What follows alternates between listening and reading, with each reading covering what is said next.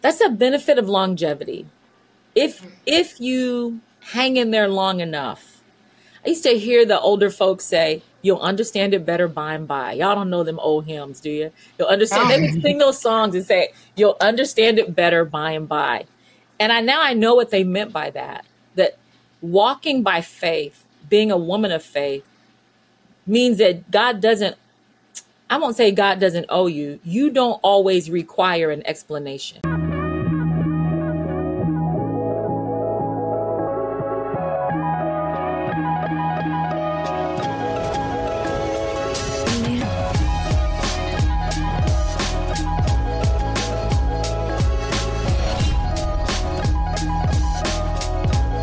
What's up, everybody? If you are a college football fan like me, if you know a college football fan that's in your life, you need to go cop this shirt. New designs dropping all the time. It's the perfect gift with the holiday season coming around. If you don't have this thing, you're missing out. Great material, great fabric. I wear it all the time. Go get yours today. Welcome back to another episode of It Girls, where we share the stories of winning women. And today I am so pumped because we have someone really, really special on the show today. We have Dr. Pam Ross, correct? Yes. Dr. Pam Ross. Dr. Pam Ross is someone who I had the absolute honor to listen to her preach at City Church in Chicago this summer. And after I heard her, I called Z and I said, "Oh, Johnny, we need this woman on the podcast." And a few months later, we made it happen. So Pam, thank you for being on. It's my absolute pleasure. What serendipitous. I mean, you just happen to be in Chicago. I just happen to be preaching there. That's not my church. So I just happen to be preaching there. And so this is what it led to. So I'm really thrilled to be here. Thank you so much. Both of you ladies, I'm honored to meet you. We appreciate we're so Pam. excited. Pam, where are you right now? I'm in Munster, Indiana. I'm a Hoosier baby. Okay, well, Pam, that's crazy. So we told you about ourselves, but I play volleyball still at the University of Kentucky, and one of my teammates is from Munster, Indiana. What? Yeah. Isn't that you crazy? You gotta tell her I said hi. So I definitely will. Her name's Haley Melby. Her dad is the assistant superintendent of the Munster, Indiana School District. Are you kidding? That is so interesting. Of all places, like usually when I tell people I'm from Munster, Indiana, they go, "Where? What? Never heard of it. Sounds like cheese. What's happening?" Which is a small little town, literally next door to Illinois. So, we're Bears fans and Bulls fans and all that. So I live so close to Lake Michigan. I love it. And in the summertime, 20 minutes I can be on the lake. But then I get 4 seasons here. So it's a lovely place to live. I'm thankful for it. Oh. Yeah, for a second I thought you were going to say Muncie, Indiana, and that's a whole different story. But that's a whole different story. Yeah, way downstate. Yeah. Okay, well, Pam, so we don't really know you all that well, and our audience probably doesn't either. So give us a little bit about your backstory and who you are from childhood all the way to now. Okay, super. I thought about, childhood. Y'all know I'm old, right? So this is going to be a long podcast. No, stage is yours. Okay, so I was born and raised in San Diego, California. So I'm a Southern California girl and absolutely still love going back to San Diego. I go back to California once a year. My parents split. My mother moved to the Midwest, and I've pretty much been a Midwestern person ever since then. I went to school at 2 colleges. I went to Florida A&M University, and then I went to University of South Florida in Tampa. So ended up in Florida, you know how school and work will send you places, and met and married my college sweetheart. And then he ends up getting a job in Chicago. So we're back to the Midwest. Yeah, it just keeps calling me back. Every time I want to leave, it just keeps calling me back. So always does. It does. Always does. So even though I was a science geek, I'm a science nerd. And I really thought that I would spend most of my life in a lab coat. I ended up how do you study industrial engineering, but then you end up teaching the Bible? That's kind of, I know. I was on the phone with or on a call with a coaching client, and she asked me about my background. And I said, it's a little bit of a Where's Waldo? How did you get from here all the way to here? But so I went to work for the Girl Scout organization. This is what happened. I had got married, had 3 kids. And then I was serving in my church, and there was a female executive in my church that saw me organize and run a vacation Bible school. And at the time I had my youngest one strapped on. Like, that's how young she was. She was a nursing baby, strapped on. And so this lady was like, we need her. We need her in Girl Scouts. So I went from there, being home, because I left work and was home with my kids. I was blessed enough to be able to stay home, be with my 3 girls. Was recruited by Girl Scouts, went to work for them, won national awards, loved it. And that's where I caught the volunteer bug. What's up, sports fans? It's former NFL wide receiver Stevie Johnson. The wait is finally over. FanDuel, America's #1 sports book, is now live in Kentucky.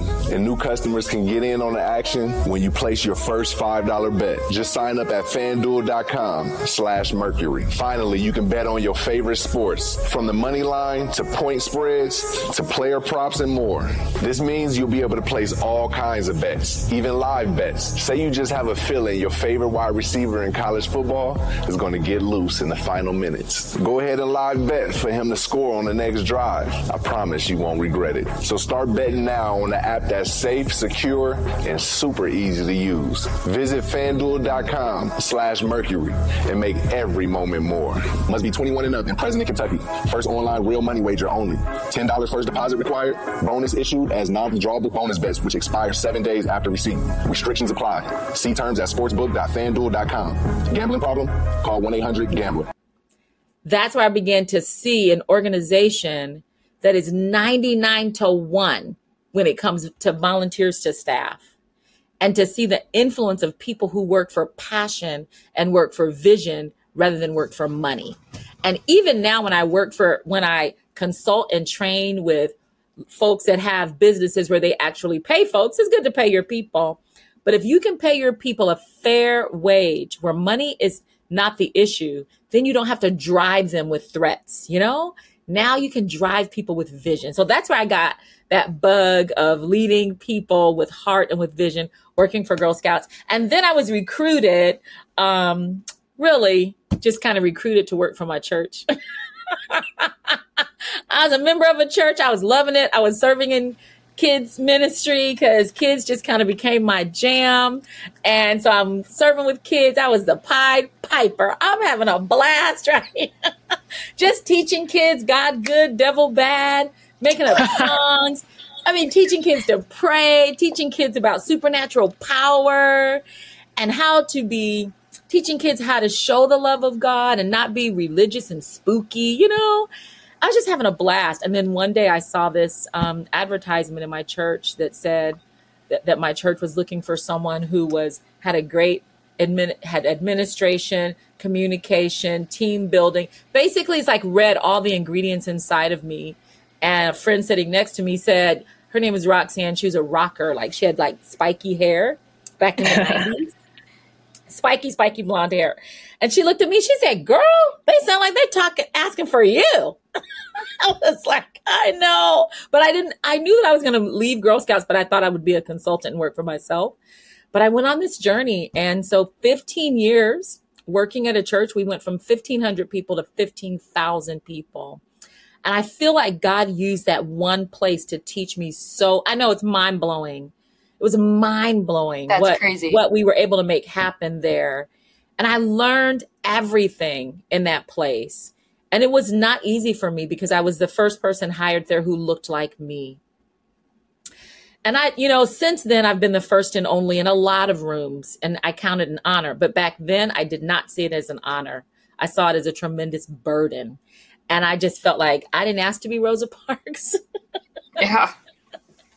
I feel like we honor all these people that are the first, but do you know how challenging and hard it is to be the first? And you just feel like you have to combat every stereotype. It was such a challenge. And the Lord just had to teach me to relax. Just be who you is. Be who you are, Pam, And I learned how to focus on the focus. I learned how to let the Lord give you your report card. I learned to stop auditioning for a position you already have. When I say I learned so many lessons working in that space. And then I just hit a glass ceiling. There was nothing else for me to do.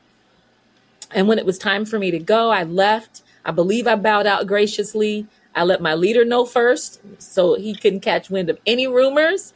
By the time somebody else tried to spread it like a rumor, like they were saying, did you hear Pam is leaving? He said, yes, I know. She told me months ago. I was like, snatch now, there. So worked there, left there, went to work for a church that was in the course of multiplying. And I had built a relationship with those leaders. I was a resource to them. And by that, I mean, I was someone who was just invited into their spaces to be a resource to them. And so I went to work. They offered me a job. I said, sure, I'll come. And they were in the course of multiplying. They went from 1 to 3 to 10 to 20 very quickly. So I got to learn how to sustain a thing while it's multiplying.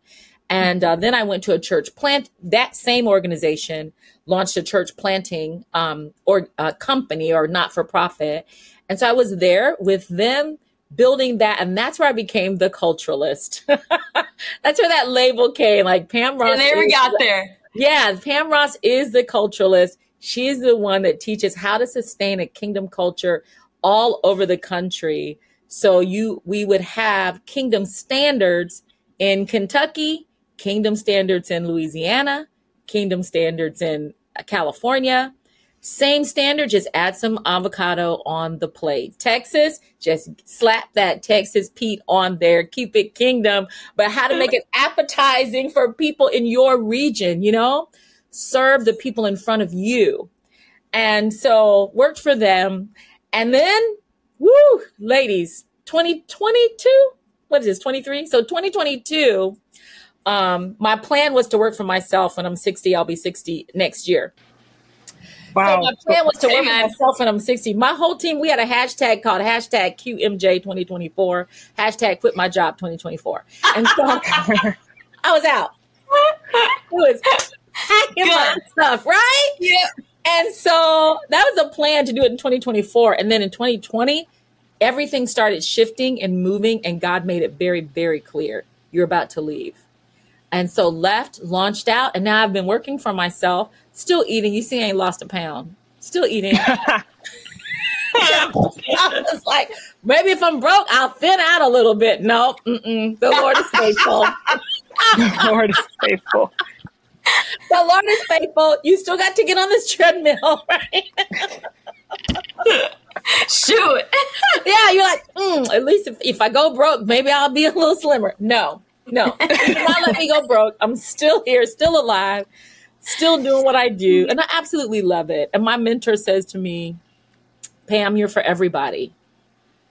And you took amount of security working for somebody, but all the while knowing you're for everybody.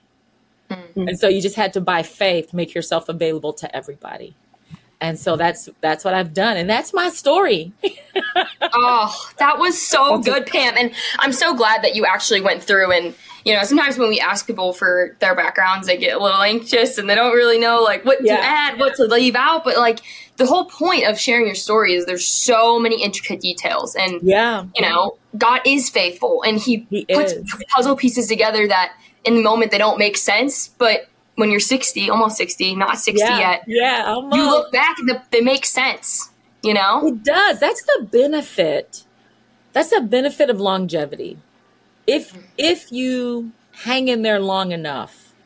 I used to hear the older folks say, you'll understand it better by and by. Y'all don't know them old hymns, do you? You'll understand. They would sing those songs and say, you'll understand it better by and by.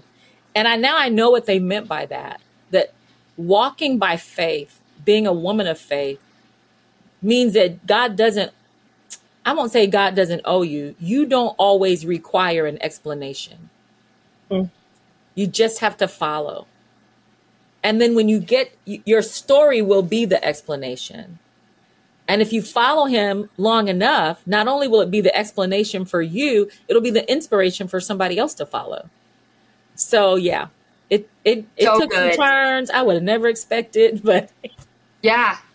Pam, I want to talk about one part in particular that you shared at City Church, Chicago, right? That's what it's called. So Ken is the pastor at City Church, and he shared that he hired you, correct? He did. At your first church, or the first church you worked at, I'm pretty sure. And something you said that I wrote down and I told Z that first phone call is you said that it takes a lot of courage to hire someone that doesn't look like you, because if they don't look like you and you're better than them, people may follow that person rather than yourself. And it caught me so off guard because obviously I'm not Black, but I am a woman. So I still, I work in finance. So with a lot of men. And it really made me think about that perspective of courage. So just talk about that experience and what it's been like being the first and only in a lot of girls in your life. Well, Kent Muncie is an amazing guy, and I'm so happy that we're still friends. I'm so happy that he and Allie are still connected and a part of my life. And I was 37, and I think Kent was probably 24 or 22, somewhere in there. And he was fresh out of Bible college and had a tremendous amount of responsibility. And so when I was in my church and my friend Roxanne said, "Girl, they sound like they're talking about you, right?"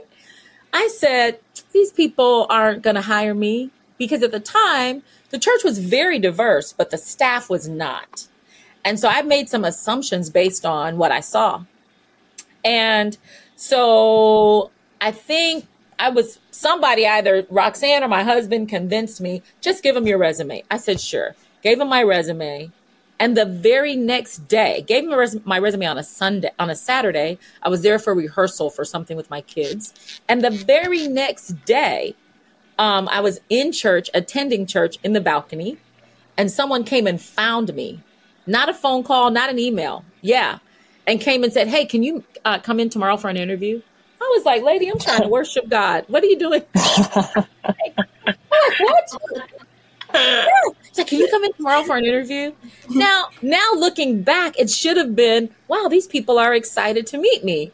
That's what it should have indicated. But to me, I was just like, what is going on here? So when I get there to the interview, the setup, every sign from my perspective was no, no, no.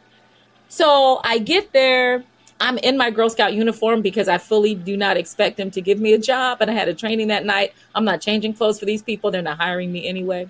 And so that was my perspective.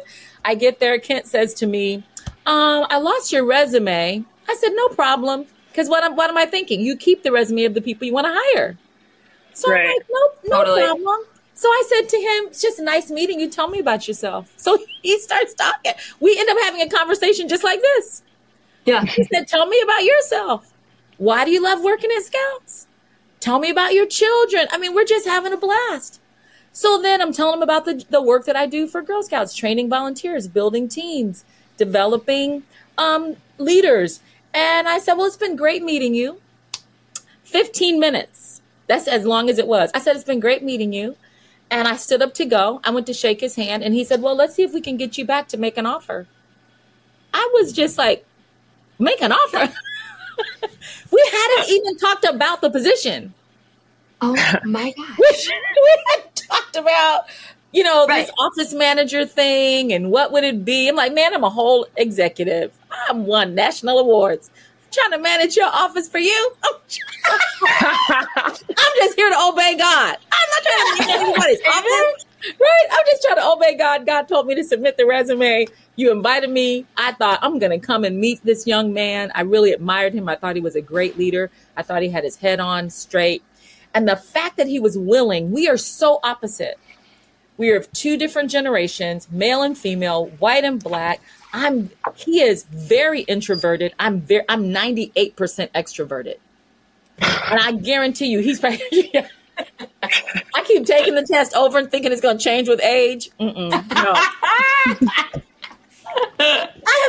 I have preached for an hour, worked an altar for an hour, signed books for an hour, and people say, "Isn't she tired?" Oh no, as long as there's people in line, she'll just keep meeting people. Yeah. Uh-huh. It's like at 60 years, it's going to be 99%. So I'm the exact opposite of him. And I do believe it takes courage to look at someone who's nothing like you and say, I want to bring this people, not just on my team, but I'm going to bring these people on my stage. in front of a crowd that was just learning to love him because he was new back from Bible college. And to present someone who's very different than you risk it's risky if you're an ego-driven leader.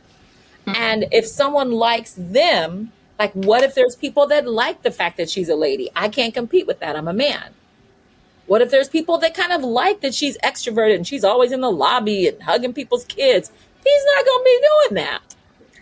And so it's even though we talk a good talk when it comes to diversity, one of the things that keeps us from fully embracing differences beyond ethnicity and nationality, but differences in backgrounds and personalities and energy levels, it's that we are afraid of, but I thought I'm the fit here, you know? And so I really wanted to commend him to say, hey, it takes a lot of courage to bring someone into your space, your stage, your team, and make an introduction of someone who's very different. But I think those differences paid off for us in gold because we saw the world completely different. Our stories were different. Our backgrounds, economically, everything was different. And so I could bring to him a sense of reality and he could bring to me a sense of risk. And it worked. It worked well. That's so good. Yeah. That's really cool. Pam, I was talking to a guy I work with who's from Pakistan, and he's one of these guys that just knows everything. Like he's just like a walking encyclopedia and of just wealth of knowledge. And, one time I made a comment of like, I'm just not that diverse. And he said something that stuck with me. It will always stick with me. He's like, your story is diverse. I grew up in like a really small town in Wisconsin. My family's like lives on top of each other. And, I didn't grow up with a lot of ethnicity from the outside, but like the way I was raised was different. And so he just made the point of like, because he's from Pakistan and I'm learning about his culture, and then he hears about my upbringing, and it's just completely different. I thought it was a cool perspective. Something I think about too. Yeah, your story is what makes you different, and we know. I mean, it's huge in middle school, but I don't know if it ever really goes away. That desire to just fit in. I want to wear what everybody's wearing. I want to do what everybody's doing. I don't want to stand out. I just want to fit in because we feel like fitting in is safe. But you can't have the fullness of who you are and cling to safety at the same time. And so that to be willing to just lean into what's different about you and embrace what's different about others. That's really what makes people attractive. Is there like, wow, you're different from me. What's your story? Yeah. Yeah. So good. So good. Yeah. And I think this is a cool segue because in the same way that people are diverse in the way they look and how we're made, female and male and all these things, people are diverse in the way they process things and their emotions. Yes. And one thing that you said is it's not about what you say, it's about how they took it.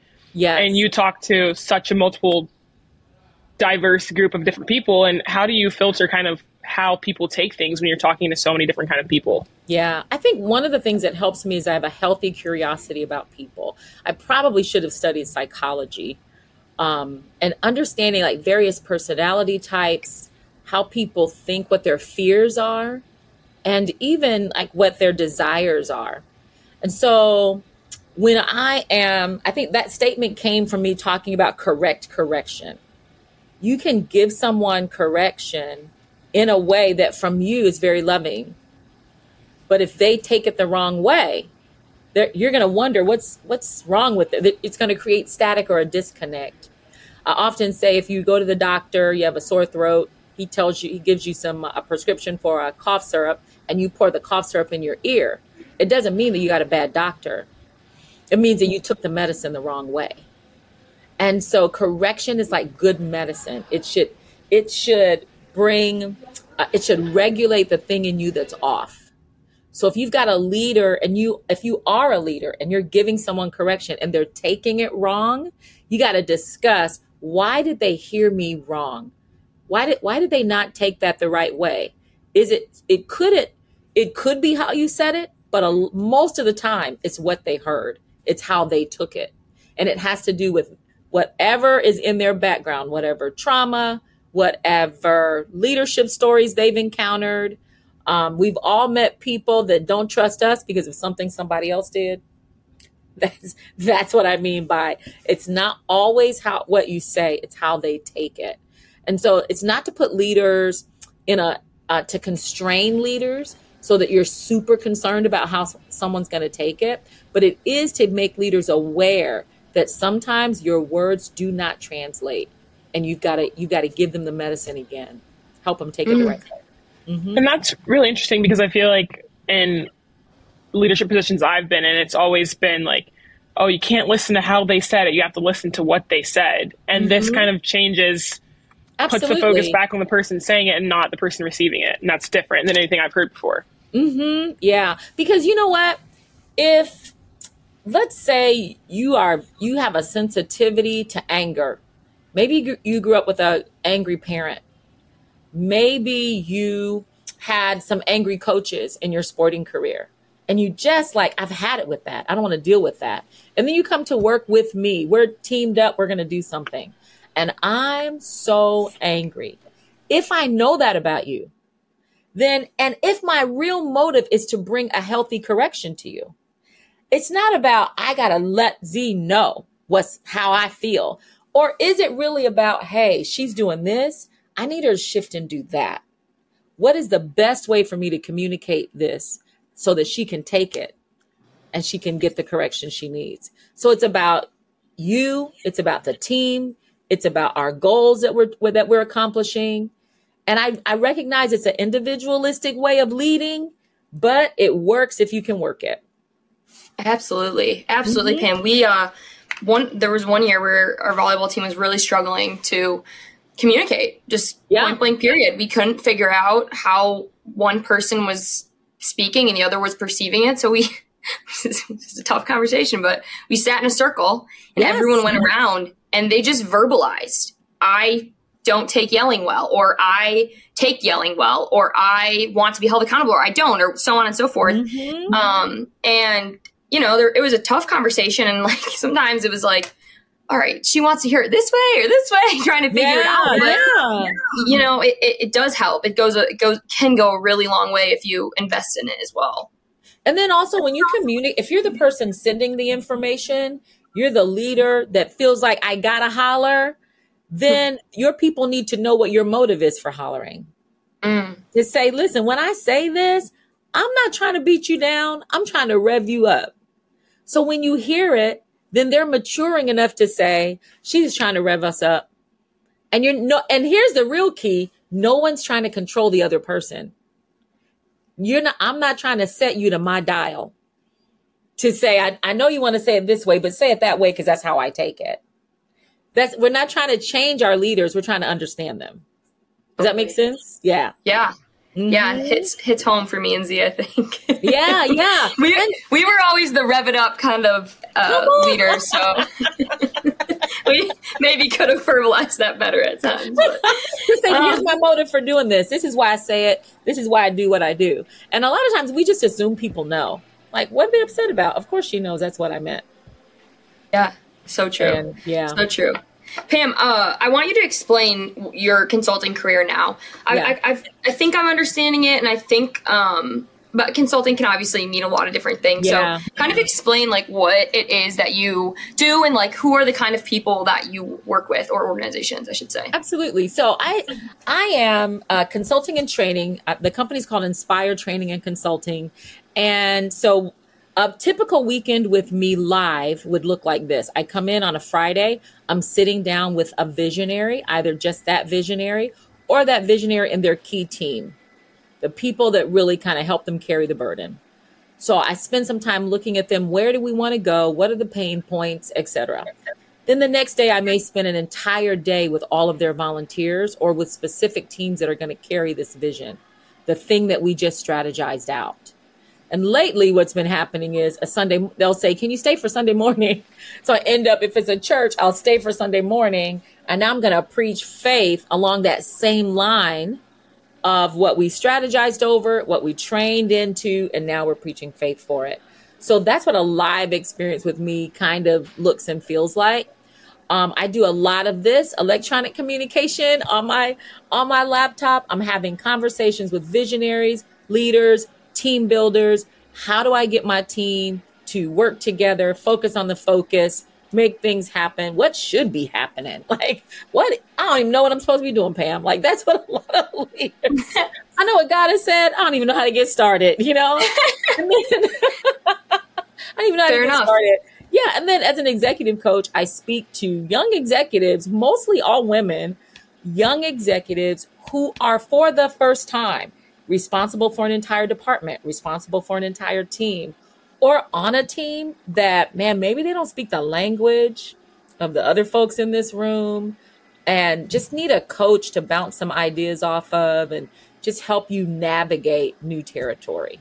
So I do that. And then podcasting, writing, you know, we do what we do. Jack of all trades, huh? What's up, sports fans? It's former NFL wide receiver Stevie Johnson. The wait is finally over. FanDuel, America's #1 sports book, is now live in Kentucky. And new customers can get in on the action when you place your first $5 bet. Just sign up at FanDuel.com/Mercury. Finally, you can bet on your favorite sports, from the money line to point spreads to player props and more. This means you'll be able to place all kinds of bets, even live bets. Say you just have a feeling your favorite wide receiver in college football is going to get loose in the final minutes. Go ahead and live bet for him to score on the next drive. I promise you won't regret it. So start betting now on the app that's safe, secure, and super easy to use. Visit FanDuel.com/Mercury and make every moment more. Must be 21 and up and present in Kentucky. First online real money wager only. $10 first deposit required. Bonus issued as non-withdrawable bonus bets, which expire 7 days after receipt. Restrictions apply. See terms at sportsbook.fanduel.com. Gambling problem? Call 1-800-GAMBLER. What'd you say? I said you're a jack of all trades. Well, you know what I do? I think mainly what I do is the culturalist. I think it's just the multiple expressions of being the culturalist. How to build a culture. And a culture is like a greenhouse environment. How to build that environment where your vision is going to thrive. And the people attracted to your vision are going to come to that. They're going to come to that thing. Yeah. So I do it, you know, so I'll do that. And even the personal development piece is bringing people up to the vision. So I think it's mainly culture, but it's manifested in various ways. Yeah. I love that greenhouse analogy. That's really good. Yeah. Yeah. That like the thing that you have has to grow in a particular environment. And if this is a lot of times I'll ask specifically executive teams, if this is what you're called to be or called to do, this is what you're called to do, then who do you have to be? And even your team, if this is what we're trying to do, then what do we have to be? And then how can we develop that in our people so they get the benefit of coming to attach to your vision? Because I came to help you, I learned to be patient. I learned to be strong. I learned to be strategic. I learned to organize. I learned to communicate. I never would have had to be a public speaker if I hadn't come and connected to this organization, you know?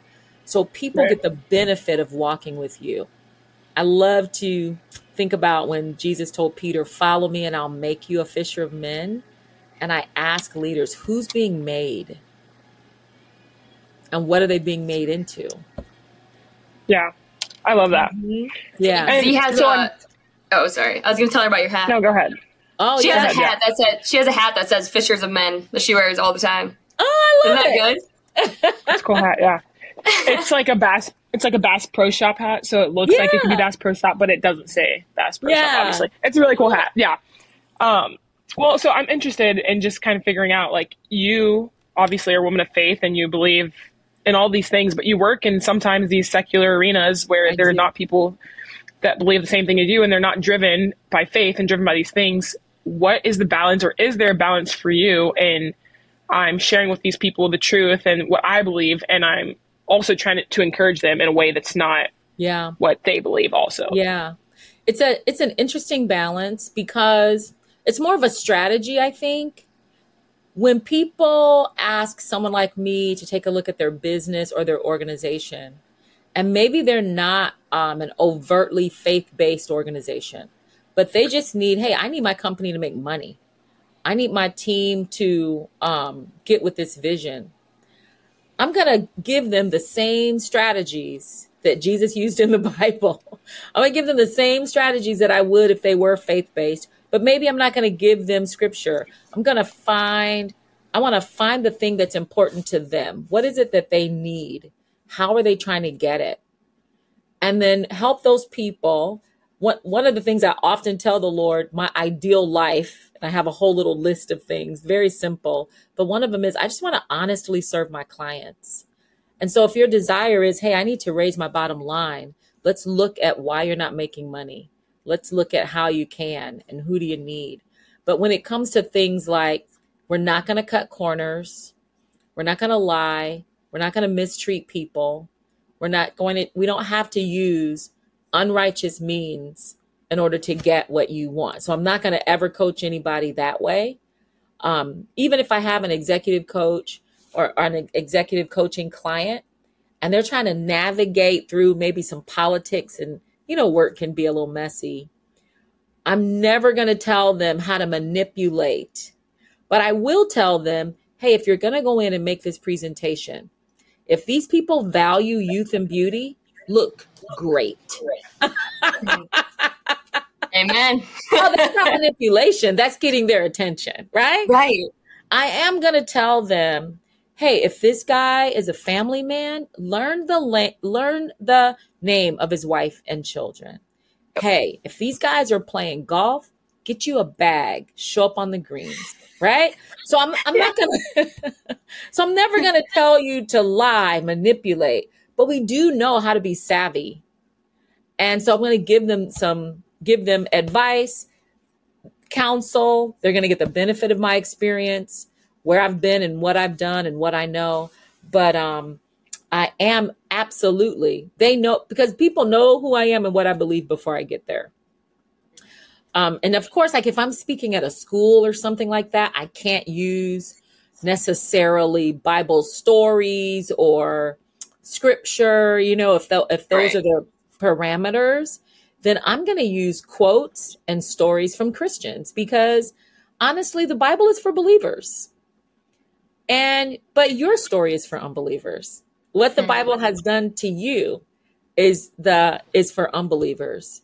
And that's what's going to lead them to the Bible. So I would use this story of believers who've done amazing things, and maybe even people that are generally respected in their arena.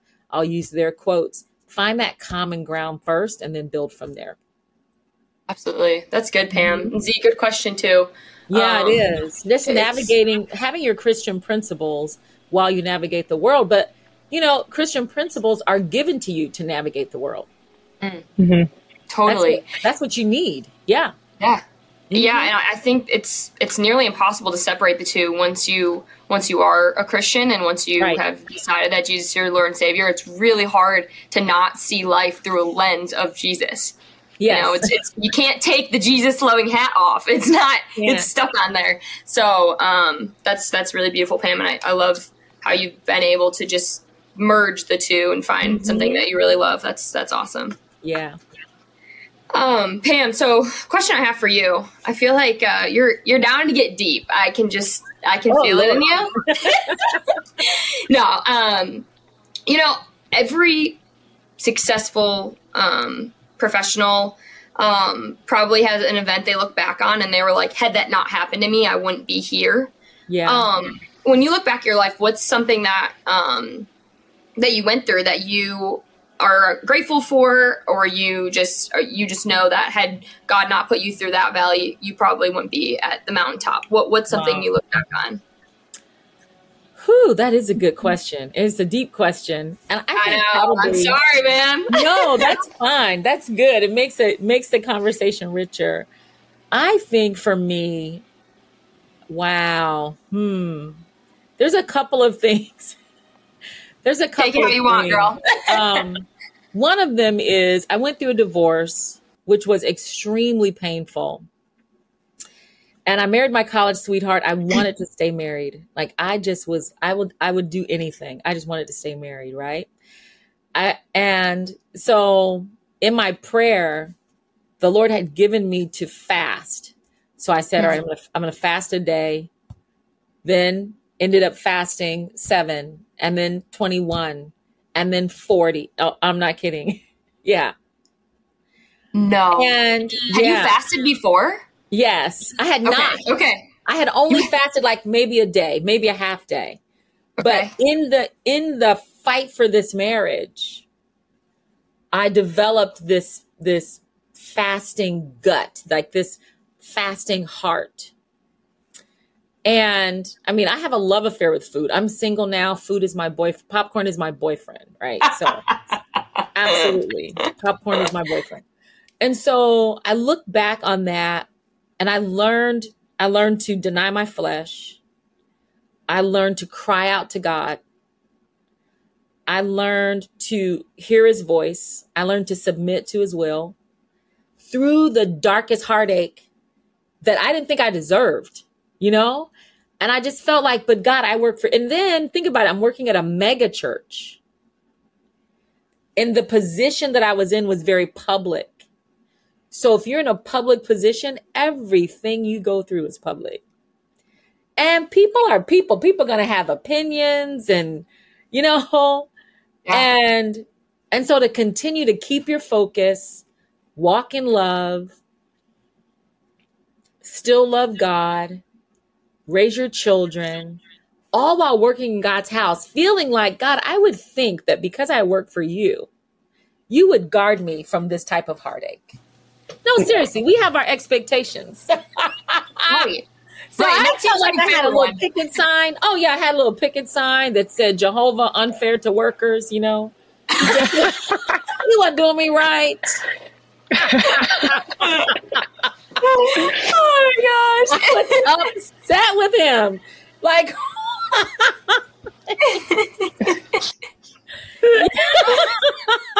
there's some things you feel like because I would say it's not, I serve you every day. Like my vocation is you.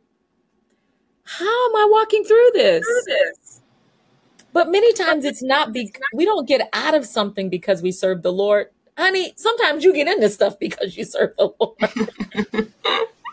But I learned so much. I just learned so much during that time. And whenever I feel like I'm too weak, you know, and we all do, you have those days where you feel like, I can't do this. You know, you feel like you're too weak.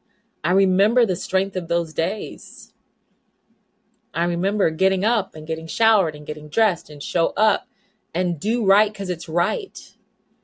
You know, serve, do your job, get your reports in, do right because it's right. And that work ethic has served me when I was no longer at that place and maybe was with other people that weren't doing what I thought they should do. But I just felt like don't cheat your boss, work the whole time you're at work. Stay out of mess, do what you're here to do, be a blessing. You're blessed to be a blessing, like all those things. But I think those things were planted deeply in me during that Valley season. Yeah. And so kind of staying on this track a little, I think Maddie might know the story a little bit better than I do, but there's a story of you and your like miracle conception of your first daughter and you coming to Jesus. Share a little bit about that also. I'm curious to know if that might have been one of the other things you were going to say earlier. Yeah, well, you know, that it's interesting because I was married 5 years before I had a baby. And even in college, I'd had some health situations and was told it's very unlikely that you will conceive. And if you conceive, you have what we call an incompetent cervix, where it doesn't come together to hold a baby. So when the baby gets to a certain size, you may have heard of women that have suffered from this. The baby gets to a certain size, you have to go to bed rest or you'll miscarry and all of that. So yeah, so because you just can't hold. So we were not saved. I got married. I got saved after I got married. So we were college kids, got married and got married at 23. And yeah, I mean, a baby, right? Got married at 23. And then my salvation story is I'd had a dream that I was in a car and the window shattered and I was shot in the neck and it was blood everywhere and I was dying. This horrible nightmare. And so we were in Miami, Florida, my husband and I, driving. He was driving. I'm in the back seat. He goes under a viaduct. Now, a viaduct is it's like almost like going through a small tunnel. And so we're going through and the window shatters. Exactly like my dream. No. I started scratching at my neck, screaming, I'm shot. Because I'm thinking, this is it. I'm shot. And so, of course, I was not, but there's glass everywhere. We still don't know what shattered that window. And in that moment, if you've ever been sleeping deeply and your alarm is going off, and that moment as you're coming out of sleep, but you're not quite, you hear the alarm, but you're still sleeping. That's what I felt was going on in my spirit. Like an alarm went off that I couldn't reach to say, if you had died in that moment, you'd be in hell. Because I knew who Jesus was, but I wasn't serving him. I was doing whatever I wanted to do. So I just had this alarm going off in me. And we were in Miami for a family event. And we went to a restaurant, good old soul food restaurant. And as we were leaving the restaurant, we were in the parking lot. And my husband's aunt was full of the Holy Ghost. Looked at me and said, you want to get saved, don't you? No way. Isn't that wonderful? Just like that. Now, this had to happen like 30 some years ago, but I'm crying all over again. Oh. But can you imagine the boldness of her? We're looking good. We're young. I mean, we looking like the rich young ruler. We're young. We got money. I married a 6-figure guy. Like, she doesn't look like she needs anything. And she looked right at me and said, you want to get saved, don't you? I lifted my hands. I said, yes. We're in the parking lot of this restaurant. It's Father's Day, Miami, Florida. It's like 300 degrees outside. This lady got ready. She prayed for me, laid hands on me. Out I went. I just went out under the Holy Ghost. Then she began to say, and this thing going on with your reproductive system, the Lord says, I'm healing you right now. Isn't that crazy? Chills. So the Lord healed me. I really do believe the Lord healed me to be able to conceive. So we conceived after that and I miscarried and I was so disappointed, but my faith, I still held on to that word. God, you said you healed me. We're going to keep trying. Tried again, got pregnant again, had no problems whatsoever. And so that baby is 30 years old now. Holy man. Imani, which means faith. And that's how the Lord swooped me into his kingdom. And I'm so thankful. So thankful. Yeah. Amen. Yeah. He didn't want you to, the Lord did not want you to have a slow entrance. He wanted you to have a wild entrance. Yes. Microwave. It's interesting because I would have thought, as a believer, that nightmare was from the devil. It was from the Lord. Right. It had to be. Yeah. And then that thing happening with the window, I was like, oh no, life is too, I think it just gave me a reminder that life is quick. And so I just knew I've got to and it wasn't a matter of I need to get saved so I won't go to hell. It was what am I doing? It was not okay, now I got fire insurance, as they say. Now if the bullet does come through my neck, I'll be in heaven. No, it was more of my God, life could be over at any moment. What have you done? You're not doing anything. You just live it, what are you doing? Right.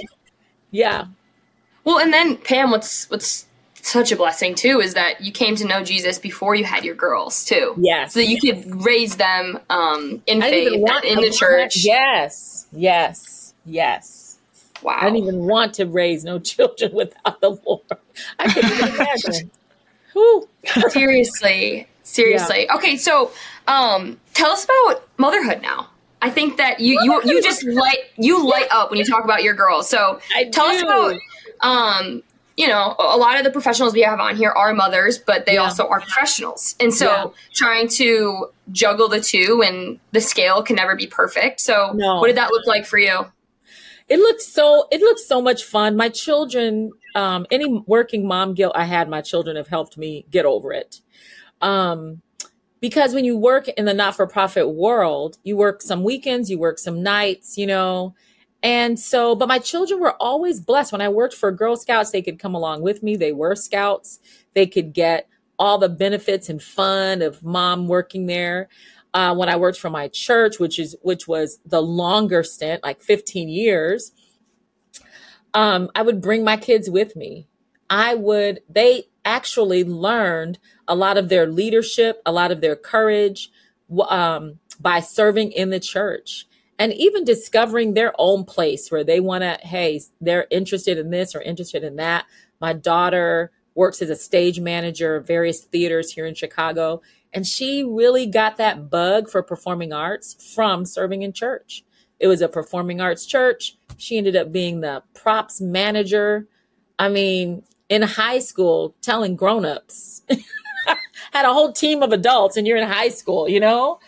So I think the balance for me was I was really blessed to be able to bring them along when I could. In fact, when I took that job at Girl Scouts, I was a nursing mom, and they put a playpen in my cubicle. So I said, because I said, I can't, I know, but now that's a women's organization. Isn't that crazy? That's crazy. I would lay her, she would play, I would work. I would be nursing my baby in my cubicle. Because it's all women in the room. I can't imagine. You just walk by, there's Pam. Move out, just nursing the baby. That's awesome. It's supportive. I love it. Yeah, that's an all women's organization. It's all ladies in the office. But so a part of that balance was we did have some busy seasons when I would travel or I just wouldn't be home. Now, hilariously, because my children are accustomed to my humor and they have my humor, I would put my picture on the fridge. You are not a Disney princess. You have a mother. That's awesome. It's Easter season. You're at the office. You're working. You're planning. You got this team meeting, that team meeting. And so there's like a little picture of me. You're not a Disney princess. You do have a mother. And so... I love it. That's so funny. Like on Wednesdays, we had very long days. And so I had a house account with a local pizza place. I knew the owners. And so Wednesday mornings, if I wasn't able to make dinner, then what I would do is I would tell them Aurelio's is on the way. So I would call Aurelio's, have them deliver the pizza and salads or whatever. And I just felt so guilty. Like, I can't believe some stranger's bringing my kid, food to the door, and I'm not there to cook. And little did I know, years later, my children told me when they would come home on Wednesdays, they would peek in the kitchen. And if there was no food there, they were just like high-fiving. Yeah. And I'm at work feeling guilty because I didn't have time to make a meatloaf. And they're just like, Aurelio's going to be ringing a bell, Johnny, that's something your mom would do. Yeah. She would order you guys pizza. Honestly, she definitely has done that. Not Aurelio's. I don't know where Aurelio's Food's is, on but the she's way. absolutely done that. Yeah, the guy's name is. Yeah, exactly. Exactly. And I just had a house account, and I would just go by there and pay it. And so you do what you have to do. And don't let anybody else's motherhood style or journey be your pattern. It's important if your children know that they're loved and they know, hey, mom has to go to work. This is real life. And also, you know what? Mom has a purpose. Mom has a passion. And she has something she wants to contribute to the world. And that's what she's doing. And she'll be back. Yeah. So even beyond, mom has to get that scratch, got to get that money. Even beyond that, mom, mom has something she's going to go do. And so, yeah, my kids have gone with me for trainings and teaching, sat in the back with coloring books while I'm up training leaders. Yeah. I love it. Yeah. So you just bring them when you can. I love it. And so with that, I would consider your motherhood journey and what you've done thus far as successful. And something in your bio on your website says that you're helping leaders redefine what success means. Yeah. And specialize in helping them understand success. So what does success mean to you, and how has that kind of been redefined in your own life over the last 59 years? Yeah. Black doesn't crack, by the way. You look great. Well, thank you so much. I'm so excited about being 60. I'm telling you, I'm going to have such a great decade. That sixth decade, it's going to be, or seventh decade, it's going to be amazing. Well, this is how I've redefined success. Success is becoming God's original thought of you. So many times, depending on where you are around the world, success for a lot of times for women, they'll say success is getting married or having children. For men, it's about cars, money, houses, all of those things. We define it by what's in our bank account, but really it's about your identity. It's about you connecting with your creator and understanding who he created you to be and going on a discovery where I'm walking with him. I'm exploring my gifts. I'm working those things out. I'm serving my gifts. And so you become a success when you accept your identity. This is who I am in God. And recognizing it's not a decision, it's a discovery. So as it's a decision that was already made. So you don't decide who you are. That was already decided. What you do is you get to discover that you're way more amazing than you ever dreamt. So yeah, that's my definition of success. I love that. Yeah. I love that. I wrote that down. Okay. So that's saying I was typing it. Yeah. Anytime you see both of us looking down. God's original thought of you. Like what was his original thought? What was he thinking? Mm-hmm. And so I guess my next question for that, based off of that, is like, when did you know that I'm living in his original thought? At what point was that? Such a good question. Probably we were hosting, this was a youth conference I was helping to organize and host. And in the course of this youth conference, it's something that we would do every year. And this particular year, we decided to host a leadership conversation with pastors because the youth pastors would come and bring their kids. And while the kids are in all their sessions, the youth pastors are just drinking coffee, hanging out, right? So they decided to host an opportunity for them. And I was asked to teach on mentoring. And I'm telling you, I don't even know how good I did. I don't know if I did well at all. They seem to love it. So I did this whole thing on mentoring, understanding people, blah, blah, blah, all that stuff. And when it was over, the pastors were really blessed. They gave me great feedback. And I went and called my friend Linda, my very best friend, Linda. We've been friends for over 30 years. And I said, Linda, this is who I am. Wow. Wow. She's like, really? I said, this is who I am. I call those moments a 10-10 moment where like you step into a moment where there's such ease and you're doing what you never thought you'd be able to do, but you're doing it. And then when you step out of that moment, you look like, how the heck? Y'all know as athletes, like being in the zone. Yeah. Where you're just like, it's muscle memory, but it's also training. It's hard to even articulate. You come out of that thing and someone's saying, man, how'd you have such a great game? And you're like, hey, it just all came together for me today. Right. Like everything was falling my way. My training collided with this opportunity where the ball came at me in the exact way that I have been working on it. Like that is what that day felt like with those leaders. And I knew like I'm to help people lead better. That is so cool, Pam. I just knew it. And I said to her, I never need to teach nothing else again. I'm done. I have fulfilled my purpose. That is awesome, Pam. That's awesome. I know, like, I think I speak for Johnny and I. When you can find a career that meshes what you're good at and what you love, and meet those in the middle, it's game over. It's game over. And if it solves a problem for someone, oof, it's game over and you making money. Amen.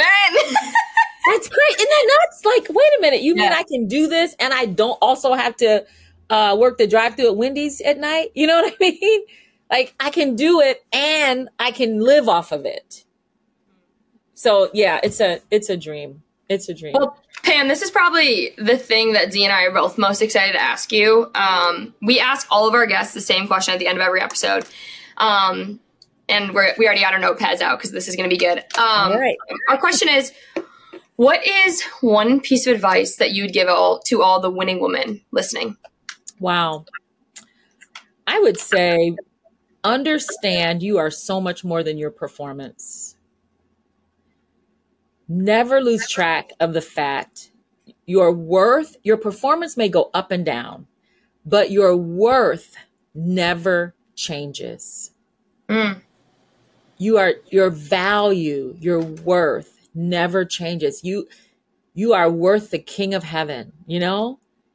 And so often I think as women, as winners, as performers, as people who get up and make something happen, we judge our value based on how well I did today. And it's nothing wrong with debriefing and looking at how I did and how I can do it better and what adjustments need to be made. I'm a coach who has a coach. But at the same time, I've wrestled with this thing so much because if you're made for people, your desire is to try to get people to love you. And the Lord had to just break that. Like, that's not your job. Your job is to love them. And so never, ever confuse your performance and your identity. Yeah. I love it. So good. That's That's so good. great. That translates so well to so many things, not just what you do, not just what we do, but Yeah. lots of different aspects. And so I love that. Yeah. Yeah. Pam, this has been just the biggest blessing. And, Z and I, we don't have people of faith on all the time. It kind of just, it goes in waves. But when we do, we just feel so encouraged and blessed that, we can maybe people who aren't believers listen to you and your story and, Yeah. question their own beliefs. So thank you. And we are so grateful that you were able to squeeze us in before we eat some turkey tomorrow. All right. It's been my absolute pleasure, ladies. I'm honored. Truly, I'm honored to have had this conversation with you. Thanks, Pam. Thank you We so much, appreciate Pam. it. Have a good one, Pam. Have a good Thanksgiving.